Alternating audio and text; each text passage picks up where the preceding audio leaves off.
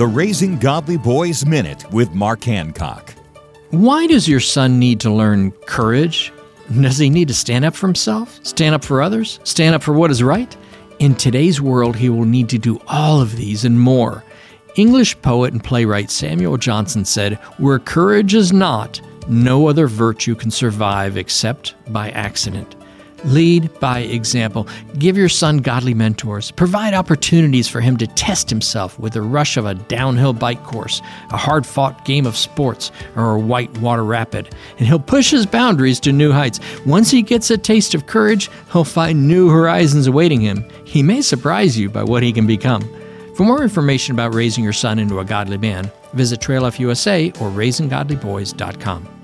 Free help in raising godly boys is at RaisingGodlyBoys.com.